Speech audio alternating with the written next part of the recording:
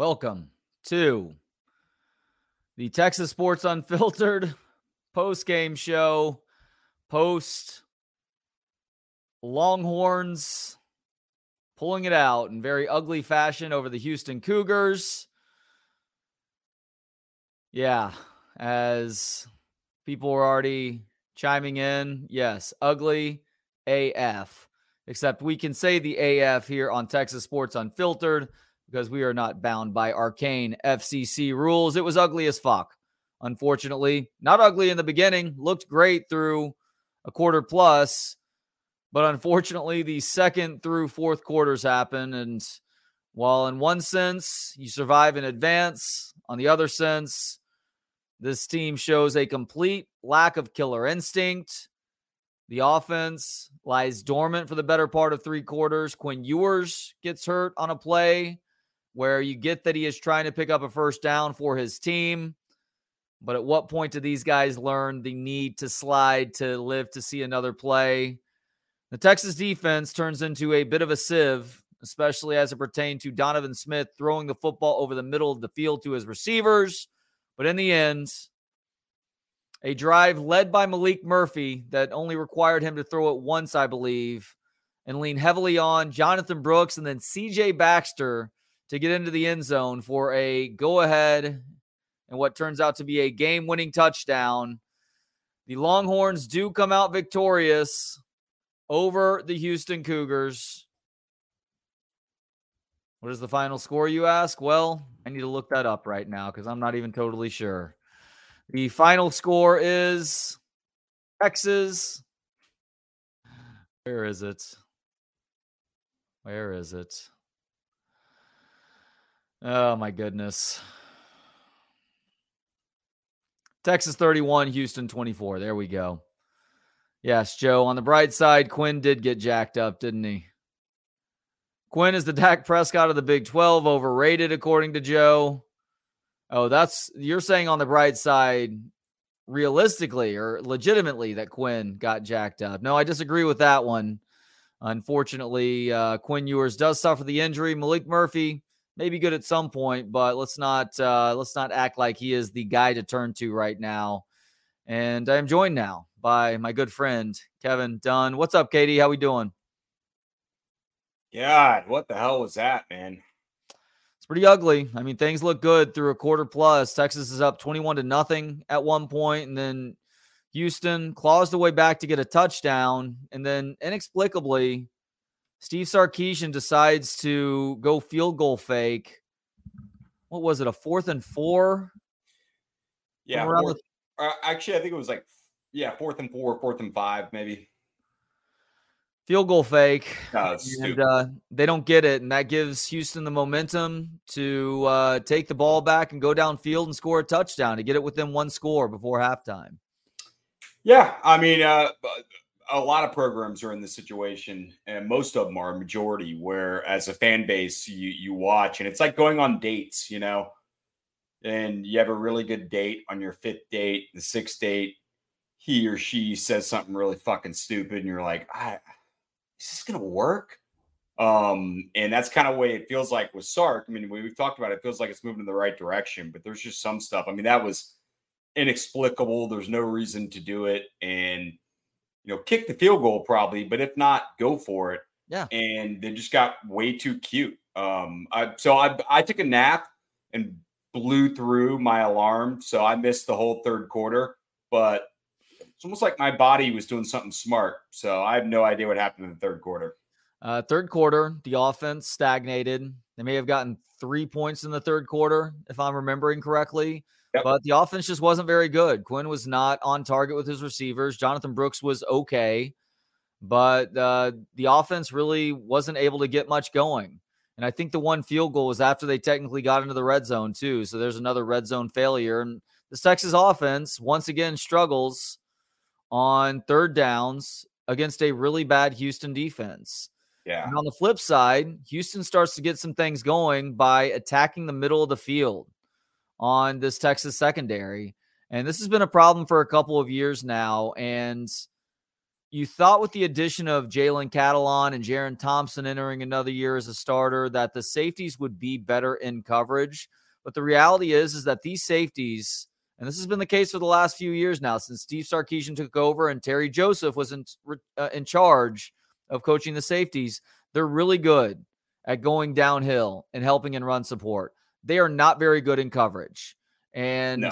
Catalan was out today with an injury, of course. Keaton Crawford is dog shit in coverage. Michael Taff is probably your best safety in coverage right now. He is a guy who I'm glad he's on the team because he's one of the few dudes who was making plays in the secondary today, but he was also on the receiving end of some bad coverage at times as well. And unfortunately, a defense that seemed like it was a big reason why this Texas football team could accomplish major things this year is all of a sudden becoming a liability. And it sucks to come to that conclusion over the last two games. Yeah, I haven't bought the secondary the whole time. You know that. Yeah. And I don't buy their talent. I also knew Terry Joseph at Notre Dame and talked to people there and was not real fired up about that. But that's where Sark's going to have to look at stuff, not right now, not this week, but each year and come to some hard decisions and say, how do we really make this program better?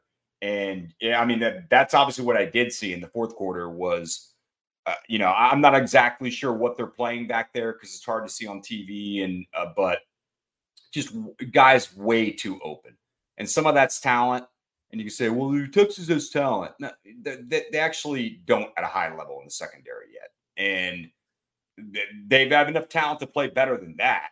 And so a lot of that's coaching and scheme, but they just look lost. I mean, you give up 378 through the air to Houston, who we know offensively they can do some things, but just, this is a reality check for all of us, kind of where this team is. This team probably has a loss or two in front of them. Like, stop with the CFP shit. Yeah, you may be right about that. Now, the saving grace might be that Texas doesn't have a difficult schedule the rest of the way, but who's to say Kansas State is not going to come into Austin in a few weeks and win that game? If they play like that, they've got a loss or two in front of them. And you could argue that they haven't played where they should since the second half of Alabama. I think that there have been some good moments since Alabama. I didn't say there weren't bad moments or some good moments, but I mean a complete game. I thought they played a pretty complete game against Baylor. Baylor. Forgot about Baylor. Never mind. Pretty complete game against Kansas. But here's the problem with those two games is that you were playing backup quarterbacks in both of those games. And Kansas was a ranked team at the time. And their defense has improved, but it was still Kansas with Jason Bean in charge and really foisted into that position at the very last minute with Jalen Daniels waking up with a bad back that morning. So he wasn't exactly preparing all week to play that game. And then Baylor, of course, rolled out a guy who may turn into an okay college quarterback. He is not fit to be starting at the FBS level right now. They have Blake Shapen back, and they scratched and clawed their way to a victory over a really bad Cincinnati team today. But Texas also hasn't played a whole lot of difficult opponents since Alabama. Oklahoma was the first decent opponent since then. Not even going to call them good. And what happened in that game? Texas gets punked. Maybe they're drinking the rat poison, or maybe it's just a matter of a decently coached team exposing some serious flaws within this program, specifically on the defensive side of the ball. Like, you can look at the turnovers that the offense had against OU. One clearly Quinn's fault. The other was a nice play by OU. JT Sanders doesn't hold on to the football. And the third turnover, the Quinn Ewers fumble, Quinn probably needs to protect the ball better there, but that was also a nice play by the OU defender. But the offense was okay that day. It was the defense that was the biggest problem and the biggest reason, other than that first and goal from the one, as to why Texas couldn't win in Dallas 2 weeks ago. Today was, unfortunately, there's a lot of blame to go around on both sides of the ball. And now that Quinn Ewers is, I don't know what his injury status is. Perhaps we'll get an update on Twitter at some point, but he couldn't finish this game. And if you're relying on Malik Murphy to lead this offense now, things change pretty drastically in the likelihood that you lose one or two the rest of the way. It goes up. I don't know what the amount is that it goes up by, but it's pretty fucking certain at this point that they're going to lose another game or two if Malik Murphy is your starting quarterback. Yeah, Murphy throws two passes. You were starting the game off so hot. It is obviously troubling to get up 21-0. I don't know if the team relaxed, and clearly the fake field goal felt like a momentum shift and a turning point in this game. It definitely felt it at the time, and definitely looks like that after. I think that's hard to dispute. But for the offense to disappear the way they did, they were able to run when they, for the most part, wanted to. It felt like they were creating gaps and seams.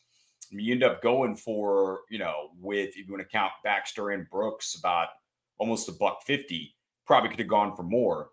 But if Murphy's in there, yeah, I mean, it's going to be severely hampered. And thank God for Keelan Robinson and kick returns. I'm going to miss those when they're gone from the game. Yeah, Quinn Ewers, gosh, he started, 11 for 12?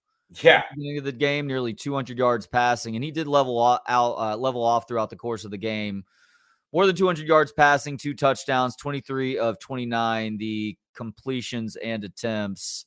And Jonathan Brooks doesn't quite crack 100 yards, 20 carries for 99 yards. He was active in the passing game too, 8 receptions for him. Houston was really forcing Quinn Ewers to check down throughout the course of the game. I know they had a couple of deep balls there, but the Houston defense, as maligned as they were today, they really stepped it up after falling down by 3 touchdowns and made life more difficult for this Texas offense that was maybe taking some things for granted.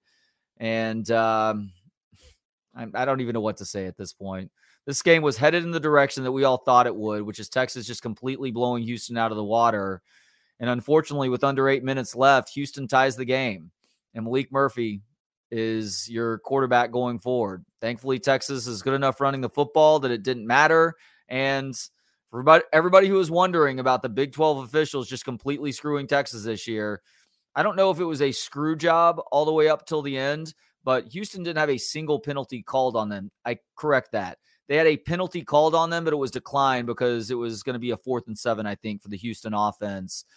In terms of actual penalties, though, they had 0 penalties about midway through the 4th quarter. Now, they end up getting that 15-yard face mask penalty, which should have been called. I mean, both guys were getting into it, but only one player grabbed a face mask and ripped the helmet off.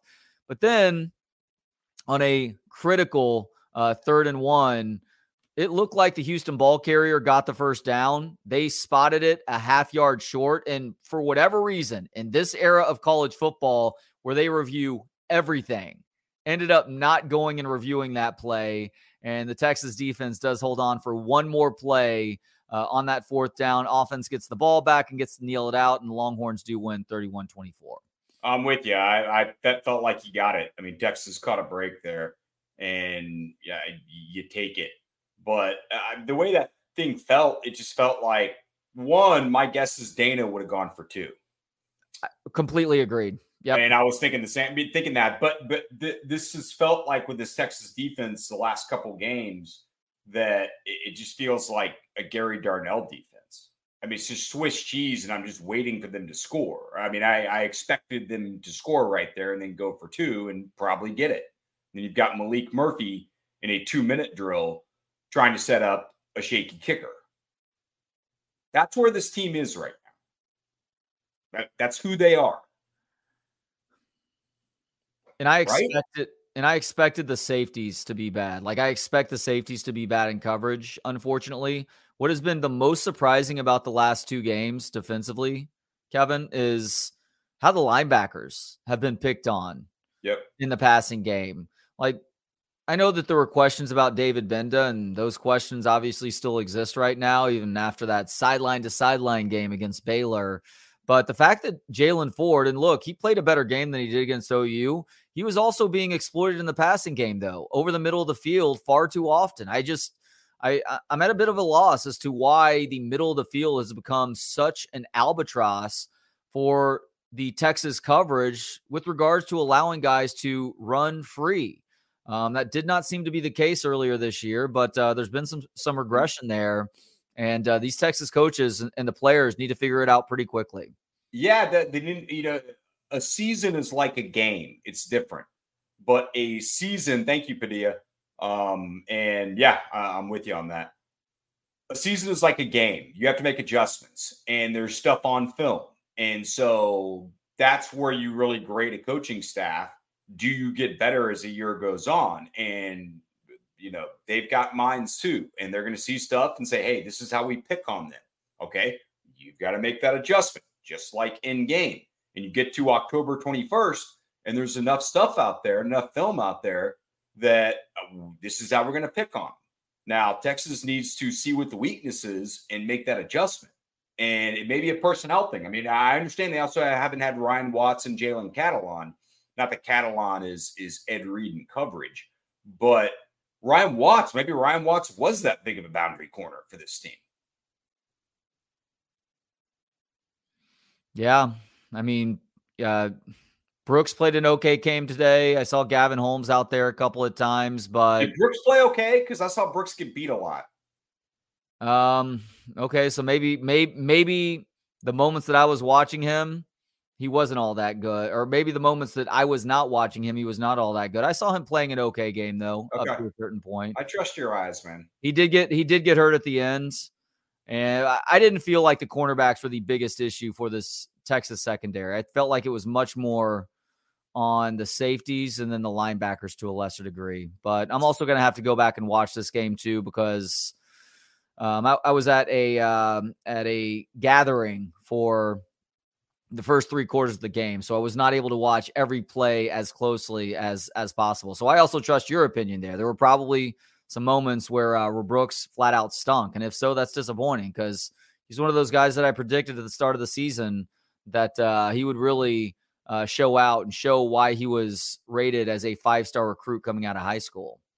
Yeah, I mean, Brooks probably has a bright future. I think Muhammad does. I think Derek does. But right now, like, their secondary is a liability. And you're right, the linebackers are too.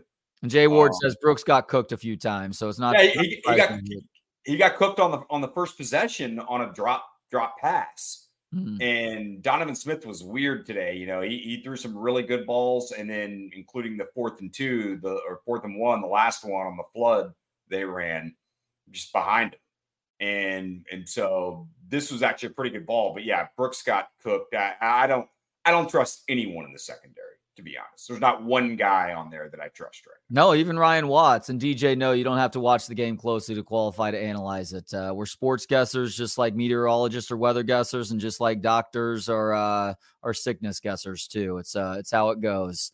And you also don't have to watch the game closely to comment on YouTube. So we do appreciate the participation as always. Defense. Hey, I will say this with everything. I'll take the W right now.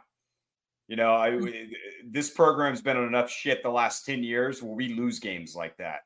Yeah, so that's true. I mean, look, I just fucking bitched for 10 minutes. So it's not like hey, W's the W. I'm not playing like Sally Brown here, Stop being so negative. No, you have every right to be negative and be realistic. It's one of the things I've always appreciated about Texas fans is that it was easy to do post game because they're realistic and they may be a little too hard on it, but I think it's usually realism. You don't always get that with fandom, and there are reasons to be concerned right now.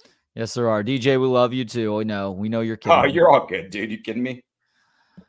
David says it's not his fault he can't finish weak teams by halftime. Colt at least did that. It's kind of a disjointed comment there. I guess you're talking about Sark, David. Look, Steve Sarkisian he makes questionable decisions at the ends of halves.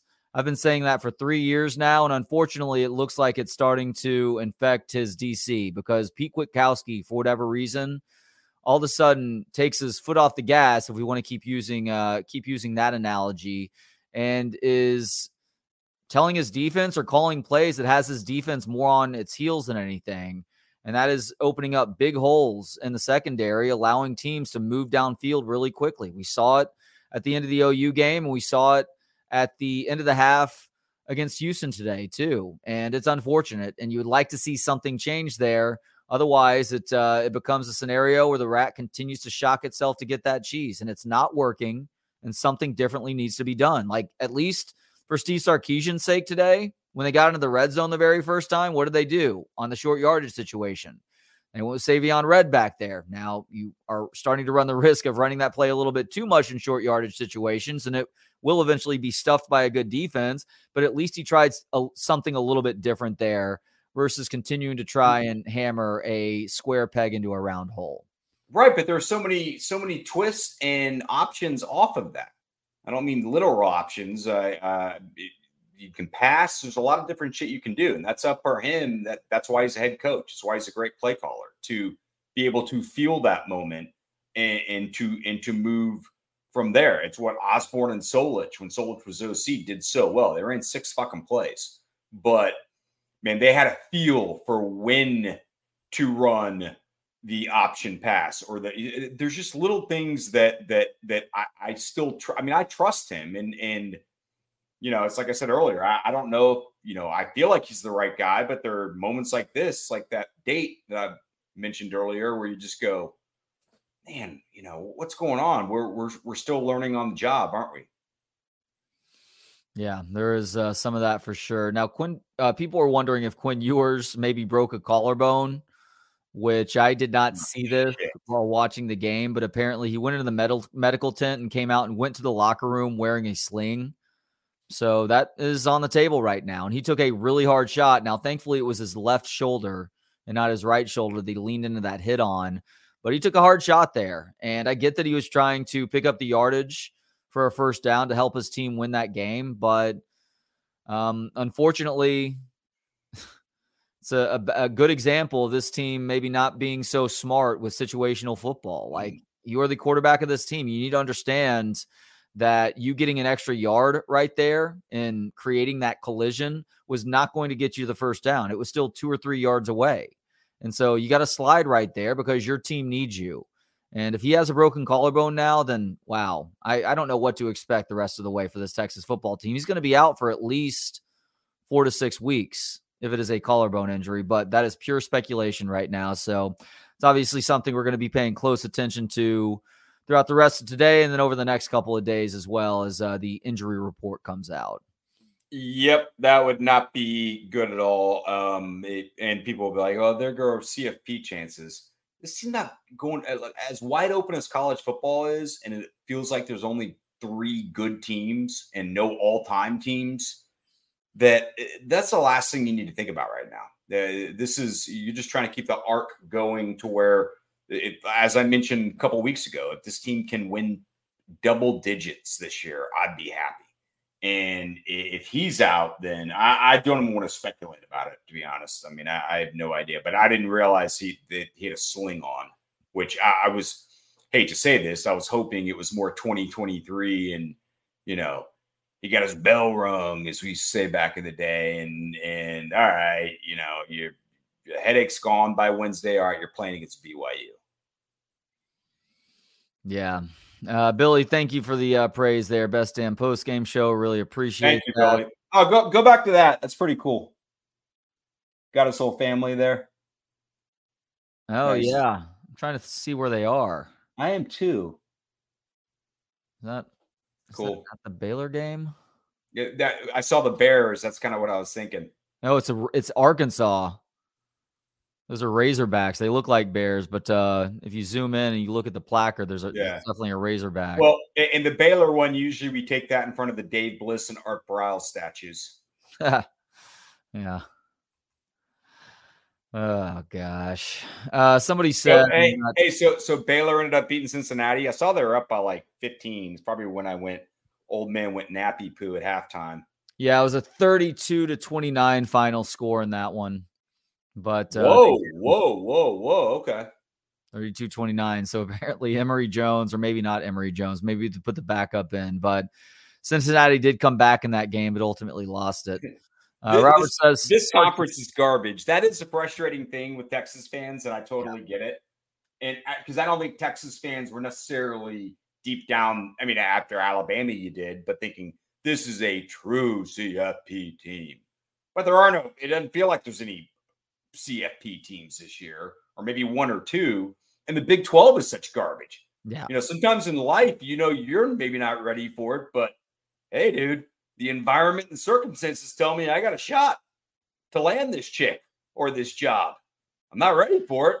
or she's out of my league, but yeah, let's go after it. And so I understand because I had that a little bit, but I also have to separate that from really watching this team for the entirety of the year. And more importantly, seeing that people are poking holes in what you're doing, and primarily the defense and that back seven or back six, whatever the fuck you want to call it, whoever's out there. Benda is getting taken advantage of. And there's some really good offensive minds. And as I always talk about with the rules, and they just don't call holding anymore at all offensively on both sides. I see Texas get away with it too. They just don't call it. Those guys are going to be put on an island. You've got to do something to figure that out. You also have to apply pressure, and Texas is not applying enough pressure. And when they are, they're coming in like at one point where they had a pretty good blitz off the edge perimeter. He came in like a bat out of hell, which I like. I like that type, but you've got to be in control and you've got to contain. This team doesn't contain very well. We saw that with Gabriel as well. Yeah, I need to get through some sponsorships here real quick. We have been reading comments from the YouTube comment line that is brought to you by Clean Cause. 8 delicious flavors of organic sparkling yerba mate with low or 0 calories and 160 milligrams of natural caffeine. 50% of net profits support addiction recovery to date. They've given more than $2 million in support of recovery from alcohol and drug addiction. Cool. Find out more by going to cleancause.com. And Kevin, you said it a little bit earlier that while there is plenty to be upset with and to gripe about regarding this team's performance against Houston today, the bottom line is that they do win another game that oftentimes in years past they would have lost.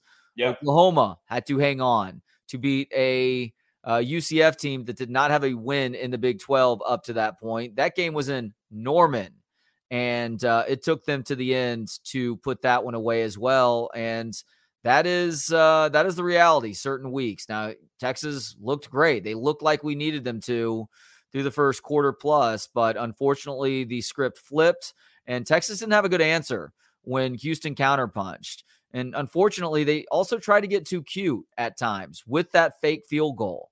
There's no reason to try to do something like that right there. Have enough confidence in your offense that it looked great up to that point to keep them out there and go for it on 4th down, especially because this Houston defense statistically is one of the worst defenses in the country on 3rd downs, which Texas didn't take advantage of. And they're even worse on 4th downs too. So force them back out there to make a play. But no, you had to go fake field goal there for some stupid reason. And that gave them the momentum that allowed them to score another touchdown before halftime and ultimately continue fighting to where they were able to tie the game up in the 4th quarter. Why did Jordan Whittington and A.D. Mitchell only get 6 combined targets? I'm not totally sure. I know that Houston was committing a lot of guys to that intermediate level. Yep. And making sure that they weren't getting beat deep also. So Quinn Ewers was checking down a lot of the time, which is why Jonathan Brooks ends up with 8 receptions in the game too. But I don't know. You still at least try and force the issue a little bit more than that. Or scheme of, I didn't mean that as a Kirk Bowles question, as some loaded question. And I mean, it, I meant it more authentically. And I think you gave a genuine answer on that. And the checkdowns worked a lot of the time. Yeah. Houston tackles it says like we do at times, but worse. You get Jonathan Brooks. God, that kid's good, man. For all the people that were telling me Brooks is a real deal, you're right. And you get him in one-on-one in space. A lot of times that check down on 1st and 10 was 2nd and 3. And so I'm fine with that. But I just, with Sark, you've got to be able to scheme up. When you've got that many talented guys, I would think that you try and get them a little bit more involved, spread it around, and just be as dynamic as the offense should be, especially when it's a tight game. Yeah, one aspect of Houston's game plan today that I don't totally understand, especially considering what Dillon Gabriel did to this defense a couple weeks ago, is why they weren't having Donovan Smith run more. I was 100% with you, man.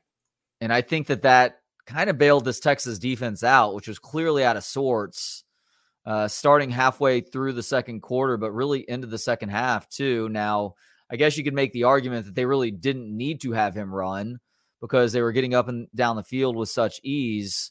But that's an element that they tried to introduce late, and it really didn't work all that well. By the way, I know Tim Brando and Spencer Tillman talked about this in the fourth quarter too. God, I would rather watch my parents and hear the audio of them fuck than have to hear those guys ever again. Yeah, whatever ways Brett Yormark and the Big 12 wants to torture Texas the rest of the way, there is no better way to torture Texas fans than to put Brando and Tillman on every Texas broadcast possible the rest of the way.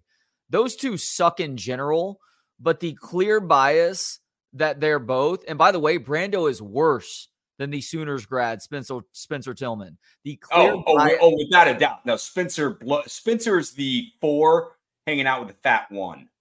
And you go, yeah, I can take, the 4's not that bad. It's like, that's still a 4, but you're hanging out with a 1. Yeah, exactly. So Spencer Tillman, I kind of understand it. Tim Brando, go fuck yourself.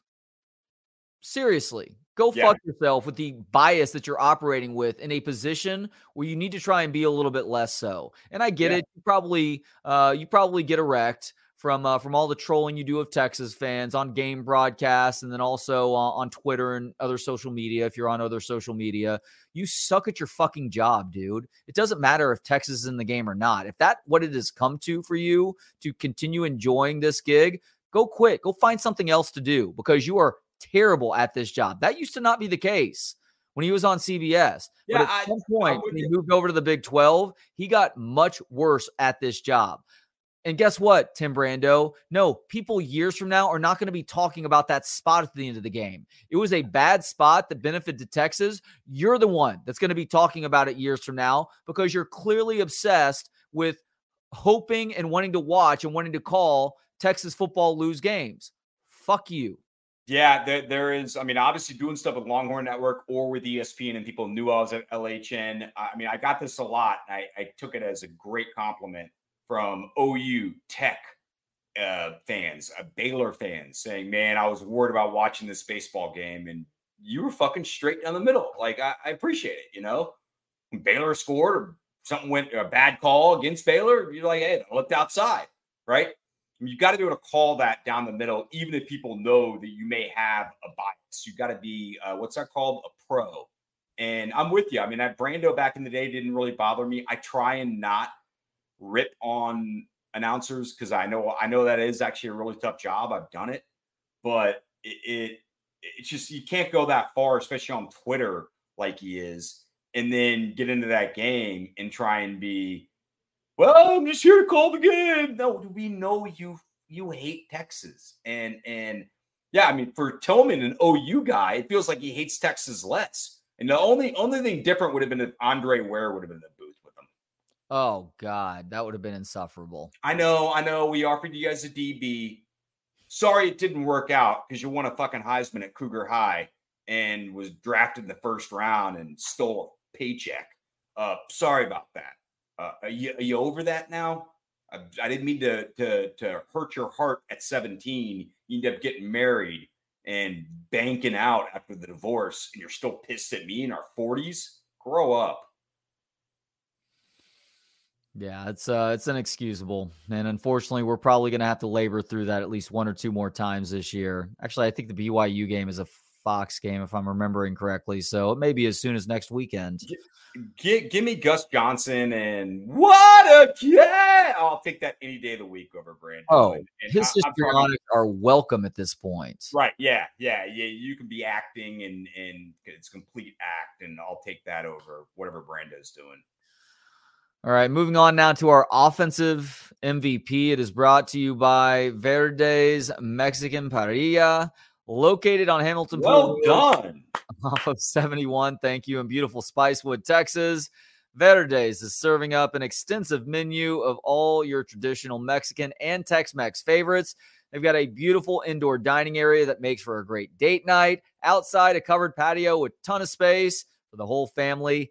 They've got a huge grass area with footballs, frisbees, and games for everyone to enjoy. They can host your party and cater your next event as well. Go see them. It's Verdes, Mexican Parrilla. Offensive player of the game, Kevin, Jonathan Brooks, probably, considering that he's a yard shy of 100 on the ground, plus he adds 8 catches for 51 yards, too. And really, the guy they had to turn to with Malik Murphy in the game at quarterback, and then not wanting to put too much on Malik's plate, he leads the way down the field for that go-ahead touchdown, even though technically it was C.J. Baxter who gets that final score. Yeah, Brooks is the guy. It's not – no one really – obviously, Quinn stood out early on, but Brooks would be that guy. And I think I'm glad you mentioned that too, receiving, kind of what he was able to do if you look at the total yards. There may have been someone else. So if we were able to get coach's film, or I'll go back and rewatch it. I can't wait to delete this one. Go back and rewatch it. Maybe there's a Kelvin Banks or a Christian Jones or Jake Majors who, or Hayden Connor. I mean, shit, it's one of those where if you went back and watched it, it's that tight where this could have been an offensive lineman. But yeah, I mean, without, I'm not going to bullshit y'all. I didn't see one guy really stand out. I'll go Brooks.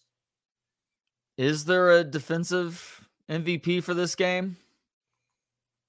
God. Jalen Ford had 2.5 tackles for a loss, including a sack, 6 total tackles. Michael Taff led the team in tackles with 8. Also has the interception in the end zone at a critical point in the game. So probably one of those two guys, even though both were also beaten badly at times too. Yeah, defensive player of this game for me is Brian Jones. I thought the way he mirrored Chuck Weatherspoon, held him to 24. We didn't score 45 this time, but yeah, I've got no one. But you also know that there would be a lot of times in T-ball where no one's getting a trophy. Sorry. But let's give a shout out to our sponsor, right? I mean, let's give them some love. We can still give them love, and I think they'll appreciate us because that's why our listeners love us. We're just honest about stuff, whether we're right or wrong, calling balls and strikes, hopefully not like Angel Hernandez.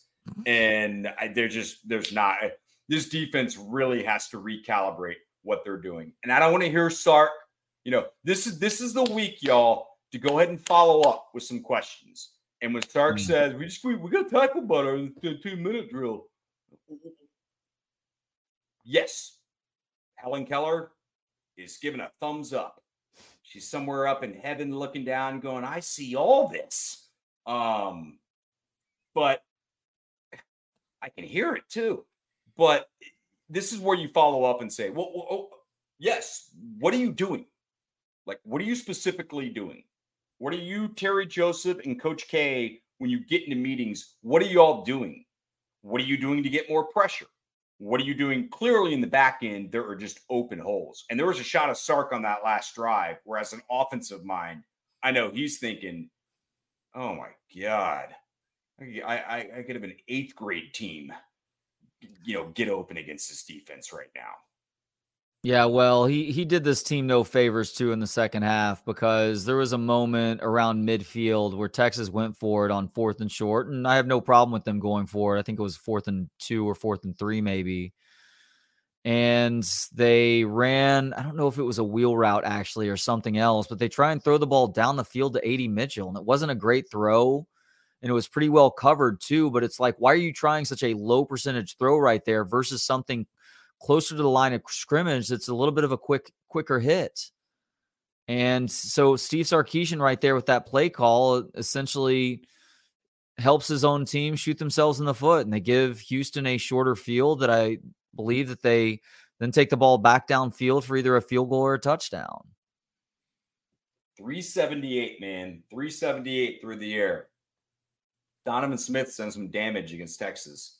By the way, whether it's Taff or Ford or nobody, the defensive MVP, as always in the postgame, is brought to you by Kenfield Golf Cars. If you're in the market for a new or pre-owned golf cart, look no further than Kenfield Golf Cars. They were founded in 1979. They have unparalleled selection of different golf carts available in new or used. They love to turn your existing golf cart into your own design, or they could build you a golf cart to fit your needs. Nobody does it better than Kenfield Golf Cars. Check out their website, KenfieldGolfCars.com, for more info, or give them a call at 512-258-8515. I have a quick question for you, Kevin, on last night's baseball game, the Astros-Rangers game. Yep. Congratulations to Astros fan. That was a hell of a win for you God, guys. what a game. I know you're feeling it. You've got so much going on in life that you're one of the few Dallas people I could talk to last night, because I know it hurt, but you're also like, it's a great thing about you. You know, you've got perspective on stuff. But as someone with no dog, God, that was a great game. It was a very entertaining game. It was a gut punch at the end for Rangers fans, no doubt, when Altuve hits that homer. But it had some chippiness that we were expecting all series long, and it was a back and forth affair too. No, that was a very entertaining game. You called that, by the way. I think it was at Thursday. You go, yeah, this has been a great series, but where's the chippiness? And there you go. And by the way, I know, are you going to ask about the Abreu stuff or no? No, I'm not going to ask about the Abreu stuff. What I'm going to ask you is if you know who the home plate ump was. This is not me excuse making, by the way, because it was terrible for both teams. That guy needs to be replaced by a fucking umpire immediately. Yeah. With regards to calling balls and strikes. Do you know who that ump was? I know it wasn't Angel Hernandez. Who was it, though? Doug Eddings, I believe. He sucked at his job. It was awful. It was awful on both sides. He missed probably 3 walks and 2 strikeouts and pitches in between there. Yeah, he was bad. I don't think you're doing that. I'm clearly not going to put the game on that. But yeah, I mean, that does mess with you. And it screwed both teams. I am not saying it screwed one team more than the other. It screwed both teams. I saw both fan bases griping about it on Twitter, as they should have been. It was terrible. Yeah, Doug Eddings, I believe. But yeah, I saw today it was the second worst home plate umpiring by the metrics in the playoffs. And the guy before had hit second. So he just bumped him out, you know. Guy was probably, doing first base now. Kevin, by the way, says, my mom is listening to the old 104.9 The Horn broadcaster say fuck in their pajamas at home. I don't think I'm wearing my pajamas right now, Kevin. So I'm dressed like I was during the daytime today. And I'd be shocked if Kevin's in his PJs right now, too. I'm not my PJs. Sorry. I don't know if that was a compliment or not, but I think it was I think it was loving in the end. Yeah. Terry says BYU has our number. Better get their shit tightened up. This will be tougher competition than Houston. Maybe it will be, maybe it won't be. BYU also not a great football team right now, but what does that matter? We learned today that that may not matter a whole lot, especially if Quinn Ewers is out for an extended period of time, which there aren't really reports out right now one way or the other than people watching him go to the locker room with his arm held close to his body in a manner that looks like a collarbone injury. And he took a hard shot on the left side of his body near the end of the game. And even though he did finish off that drive, that was it for him on the day. Yeah. I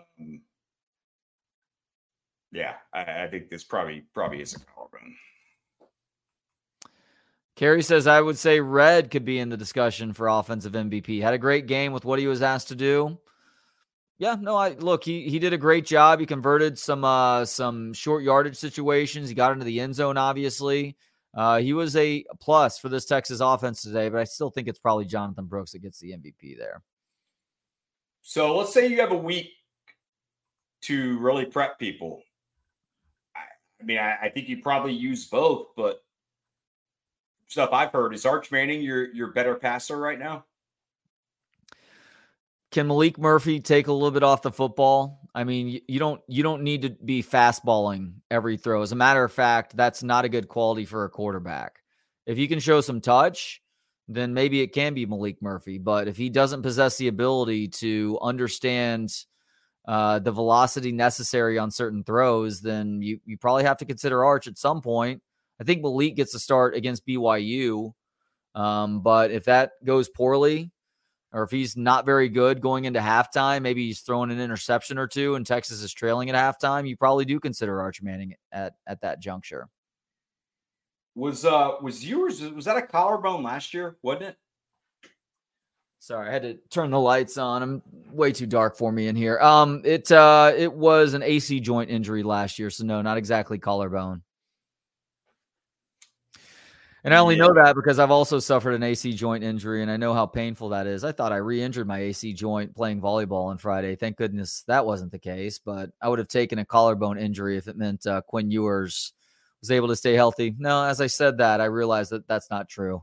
Yeah, I would have. I would take you blown out of Achilles to keep Quinn Ewers healthy. I definitely don't want to blow out the Achilles. I blow out the Achilles, my volleyball career is over with, and I'm going to find some wood to knock on right now. But hopefully Quinn's okay. I mean, look, he was out of the pads when he came out of the tent and went straight into the locker room, but we just have to wait to see. Yeah. Yeah. I mean, yeah, we're obviously speculating. I am getting, I think like you are, a bunch of, it's rumors, but it's people I also trust saying that that's the initial thought. Collarbone? Pardon me? Is collarbone? Yeah. Oh, boy. Yep. Just can't have nice things here in Austin, can we? No. You know what, though? It's a one-loss team right now, and you know, no matter who it is, they have enough talent, and they've got a good enough run game. This is where Sark's got to really make his money, and it felt like today he didn't. But no. And PK's, I don't care who the quarterback is, defense has to be better. Actually, I do care who the quarterback is because the defense even has to be much better if they don't have Ewers.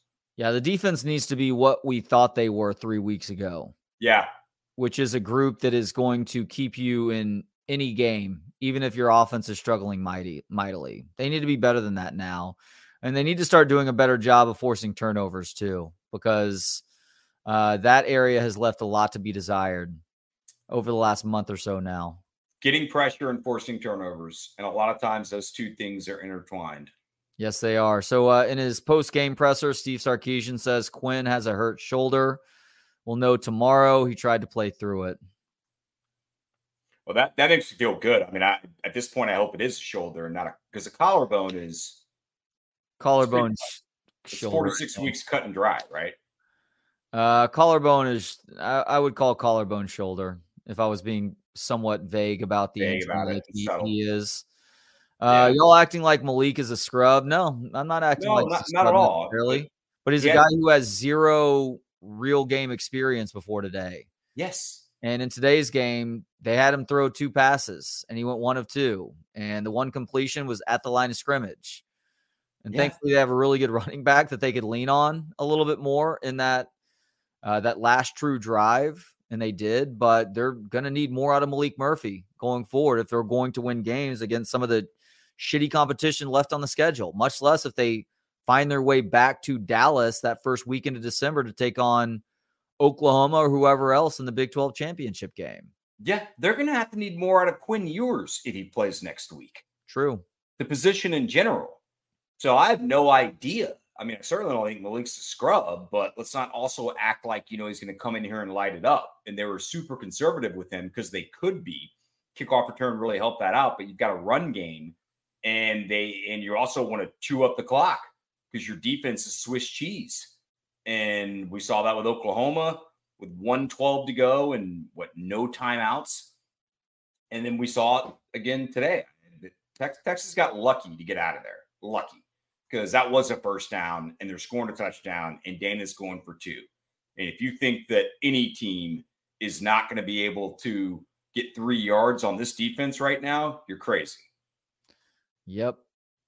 SG says he can only run the plays Sark calls. So until Malik gets more chances to throw, how will we know what he can really do? Give the kid a chance. We're guys. That's exactly what. Yes, 100%. What? Okay. Yeah. Yes. That's what we're saying. We're going to give Malik a chance. But what I said is because one of his 2 throws, he tried to fastball it in there. And that has apparently been a gripe of his, is that he's got this huge arm, but he has a hard time taking stuff off throws. If that continues to be an issue, then that's going to be problematic. whenever he is starting against BYU next week and any game beyond, if that is what the circumstance is. Now, hopefully Quinn Ewers is, he just suffered a stinger and he'll be ready to go next week, but you have to prepare for everything right now. But yes, him getting first team reps this year is going to help with his overall performance. I agree with that. Look, I'm giving him as much of a chance as I've given Quinn this year, which is a lot and a lot of rope. And same thing with Arch. I mean, I doubt Arch would be ready right now. Malik's going to have more experience, but he doesn't have reps of being a starter, live bullets coming at him. And so, yeah, it's going to be something as a Texas fan. Of course, you're going to wonder what's going on.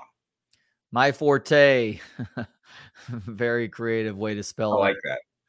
My forte. I didn't realize it until I said it out loud. Didn't the television announcer say that yours is going to be fine? Yeah, but that's Tim Brando, and Tim Brando's a fucking moron. So yeah, you can't take anything he says seriously, especially as it pertains to the Texas Longhorns. Duty Price says Malik is another Tyrone Swoops. Respectfully, I hope Sark can get some packages in there for him. He's going to have to use his legs a lot. I disagree with that. I think that Malik. We don't know. Once again, we don't know. I think Malik Murphy, in terms of the potential, is a better thrower than Tyrone Swoops was when he was forced into action. And Tyrone Swoops may be a little bit better as a runner too. Like I haven't heard that Malik Murphy is some great runner. So I think that's a little bit presumptive that Malik and Tyrone Swoops are similar types of player. But that's we welcome all opinions here on Texas Sports Unfiltered. So we appreciate you chiming in. It's a big family. There are going to be different opinions at the Thanksgiving table. Yep. Joe K says maybe Sark can figure out how to use Malik and Arch and keep BYU on their toes next week. And yes, Steven, Tim is a poopy head. I agree with you on that. I'll give Tim a break. Oh, Brando. I got you. They was talking about one of our texters. Don't give Timmy Brando a break. He is a doo-doo head. The offensive play of the game has to be CJ Baxter's 16-yard touchdown. Yep. Give the Longhorns the lead for good. We're in agreement on that one. That is brought to you by Hat Creek Burger Company. Did you know that Hat Creek celebrated its 15th birthday earlier this year? He started as a food truck in Austin behind Star Bar on West 6th Street back in 2008. Since then, they've continued to grow to 26 locations across Texas with spots in Austin, Dallas, Houston, San Antonio, Temple, and now Waco. They would love to hook your family up for a meal. Bucky always brags about their breakfast. I've never eaten a breakfast, but I have had lunch and dinner there. My kids love it. My family loves it. We especially love that birthday cake shake. Find out for yourself. Go to Hat Creek Burger Company. Thank you for sponsoring the offensive play of the game. How about defensive play of the game? A flood route that was thrown behind a guy. Give it to Donovan Smith. Who are you going to give it to? Defensive play of the game. I guess that Taff interception. Yeah. Because Houston was driving. That would be the one. And then there was a nice play. I think the receiver was already not catching the ball, but there was a nice play on that fourth down at the end of the game too, where the cornerback came up and put a good hit on the Houston receiver that ensured that he didn't catch the football too. So one of those two plays is our defensive play of the game, brought to you by Moonshine Patio Bar and Grill. Moonshine takes you back to a simpler time. That's because it's comfortable and familiar, relaxed and easygoing. Moonshine greets guests like family while serving up an innovative take on classic American comfort food. Moonshine is celebrating 20 years in business, and they want to thank all of Austin for their support in that time. Go see them for a fantastic dinner or check that great weekend brunch. 2 locations, downtown and out near me in Cedar Park, technically Avery Ranch. MoonshineGrill.com for more information. Moonshine Patio Bar and Grill does sponsor that defensive play of the game. Defense has to get back to the drawing board. Good thing about this, if Ewers does miss any time, Sark has a full week to get both guys ready. And maybe it's just Malik but get them ready and actually have a full week. It's hard to be thrown in that situation. And I completely understand why Sark was that conservative, because you could be, and if we had special teams play of the game, it would be Keelan Robinson, and just how big that, if you're at the 15, 20 or 25 and you're having to run what Texas is running. Now they may have just strictly run the ball and shoved it up their, ass for 80 yards. But the fact that put them in that situation made it feel a lot more comfortable, and probably took some pressure off everyone. Yeah, he did. That would setting your team up for good field possession. That matters in football, as we've learned over the years. Eddie brings up a great example of another really good defensive play. Ford's sack and fumble that was recovered from one of the Texas defensive linemen. I would accept that as a defensive play of the game, if that's the way you wanted to go there, because that got the Longhorns the ball back, and I forget what they did on offense. Gonna have to go back and watch that one. But thank you for the for chiming in with that one, Eddie. Rodney says QB controversy after next week. He says that sarcastically. Hey, look, I hope Malik Murphy plays well enough that people are wondering if maybe he can give you a little bit more. But Quinn Ewers is not the problem, though. Quinn Ewers is your starting quarterback when he's healthy. But it would be great to see Malik Murphy show that he is a bona fide backup quarterback in college football, or a guy who can fill in while your starter is out with a serious shoulder injury. That would be fantastic. I hope he's quarterback controversy because he plays so well, and not, do we have to go to Arch Manning at this point? And so, I'm just hoping the best for Quinn. They need to get him healthy, but there are other things that they just have to clean up as a football team. And right now, their pass defense is just, it's not at a level where it's not Big 12 championship level. It's certainly not playoff level. It's not January 6th level at this point. And can they turn that around? Probably. I mean, it gets back to making more in-season adjustments, not just in-game adjustments, but people are picking on you, and they have been now. Yeah. I don't know if it is fixable this year, because we've seen this pass defense. It's been broken for a long time now. Yeah. Through different coordinators too. Like this pass defense, it's been a long time since you've watched this pass defense and said this is a lockdown secondary from a program that likes to refer to itself as DBU. It's been a long time since this program has been DBU. I don't care if you occasionally still put a cornerback or a safety into the NFL. You haven't played like it for a long time now. Yeah, let's get Ryan Watts and Jalen Catalon healthy, and PK and Terry Joseph and Gideon and all those guys got to get together and say, all right, what's broken? How do we fix it? And that's why we're paid big bucks. How do we deal with the talent we have right now and make this better? Because if they're going to keep that up, then they've got losses ahead of them. I know that the Texas defense is going to be facing a lot of crossing routes going forward. Yeah. You think? Yeah. They should. But then right. Again, I also would see Donovan Smith running the football throughout the day, and that didn't happen. So you can call some of them rub routes. Well, we do the same thing, and that's part of football. So you've got to figure out ways to deal with that. Yep.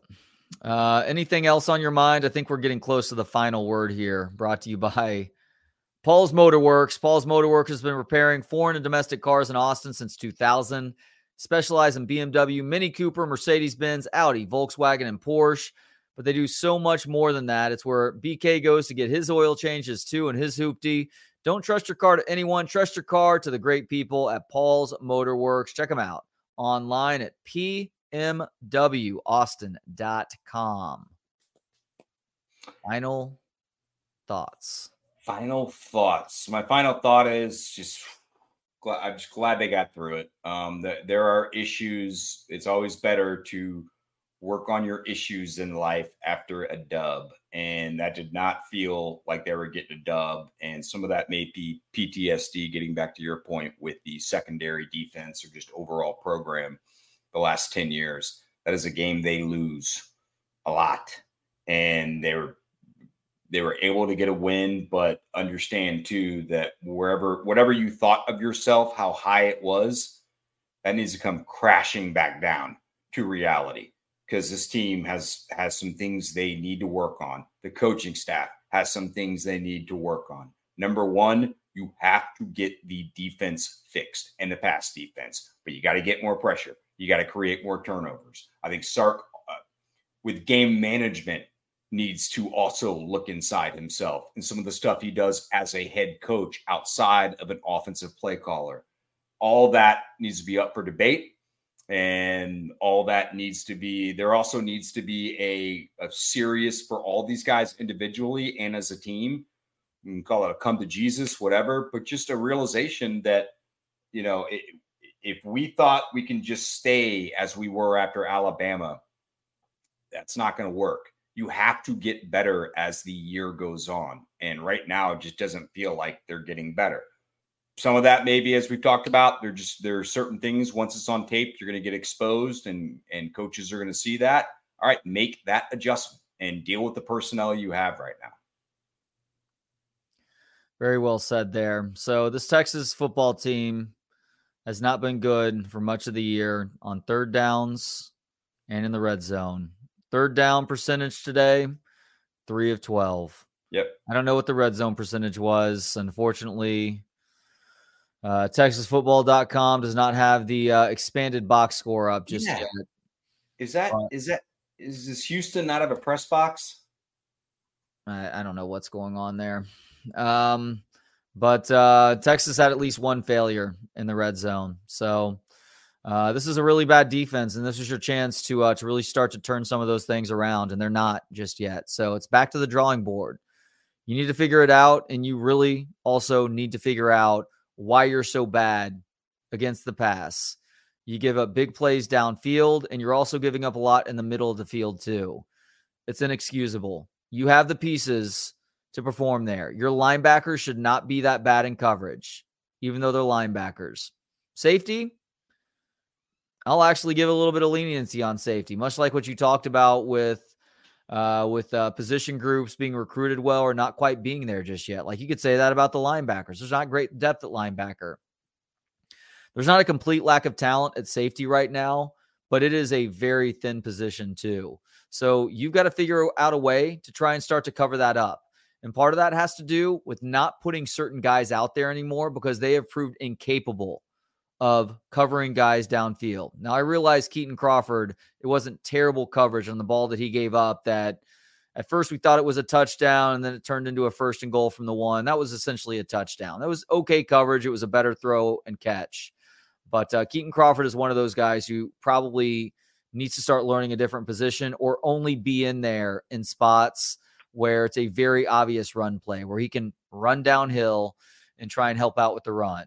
But you've got to figure something out right now, PK. This is why you get paid the big bucks. It is your job. And if you don't change something right now, this is a team that is headed for a couple more losses before it's all said and done. It becomes imperative that the defense figures it out, because you don't know what to expect out of the offense going forward. With Quinn Ewers' status now up in the air, and the possibility that Malik Murphy, or if we're opening the competition back up, like Steve Sarkisian claims is usually the case in situations like this, Arch Manning's your starting quarterback against BYU next week. So, yeah, I don't, I'm just not sure where they're. I know there's talented guys, but a lot of them are really young, and the roster's been really turned over. They've developed pretty well, but it's not there yet, and that's not a huge surprise. I think Derek Williams is a guy who gets a lot of love. I watched him get burned today on crossing routes, so he's fallen into that bad habit now too.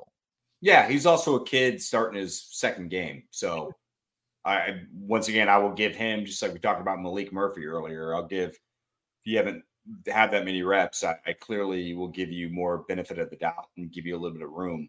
But they've got to figure it out. But hey, man, we've been in much worse spots than this and recently. So what are they, 6-1 now? 6-1 now. It feels good to be pissed off after 6-1.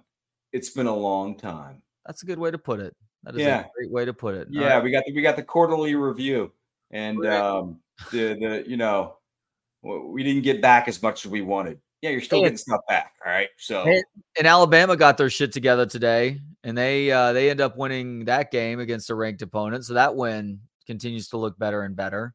Yeah, it does. The SEC is also down. I saw someone on Twitter today say, "Oh, it was like third or fourth quarter," and put, "Oh God, I mean, I don't even want to look at the AP. But stop worrying about the AP poll. Stop worrying about the AP poll. Stop. Who cares about that?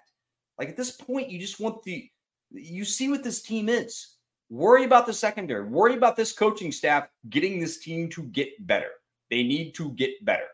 And that would be the biggest issue if this team regresses the rest of the year, because that is maybe we shouldn't be married type discussion. Yep. And we're still feeling out the marriage. It's the way it works.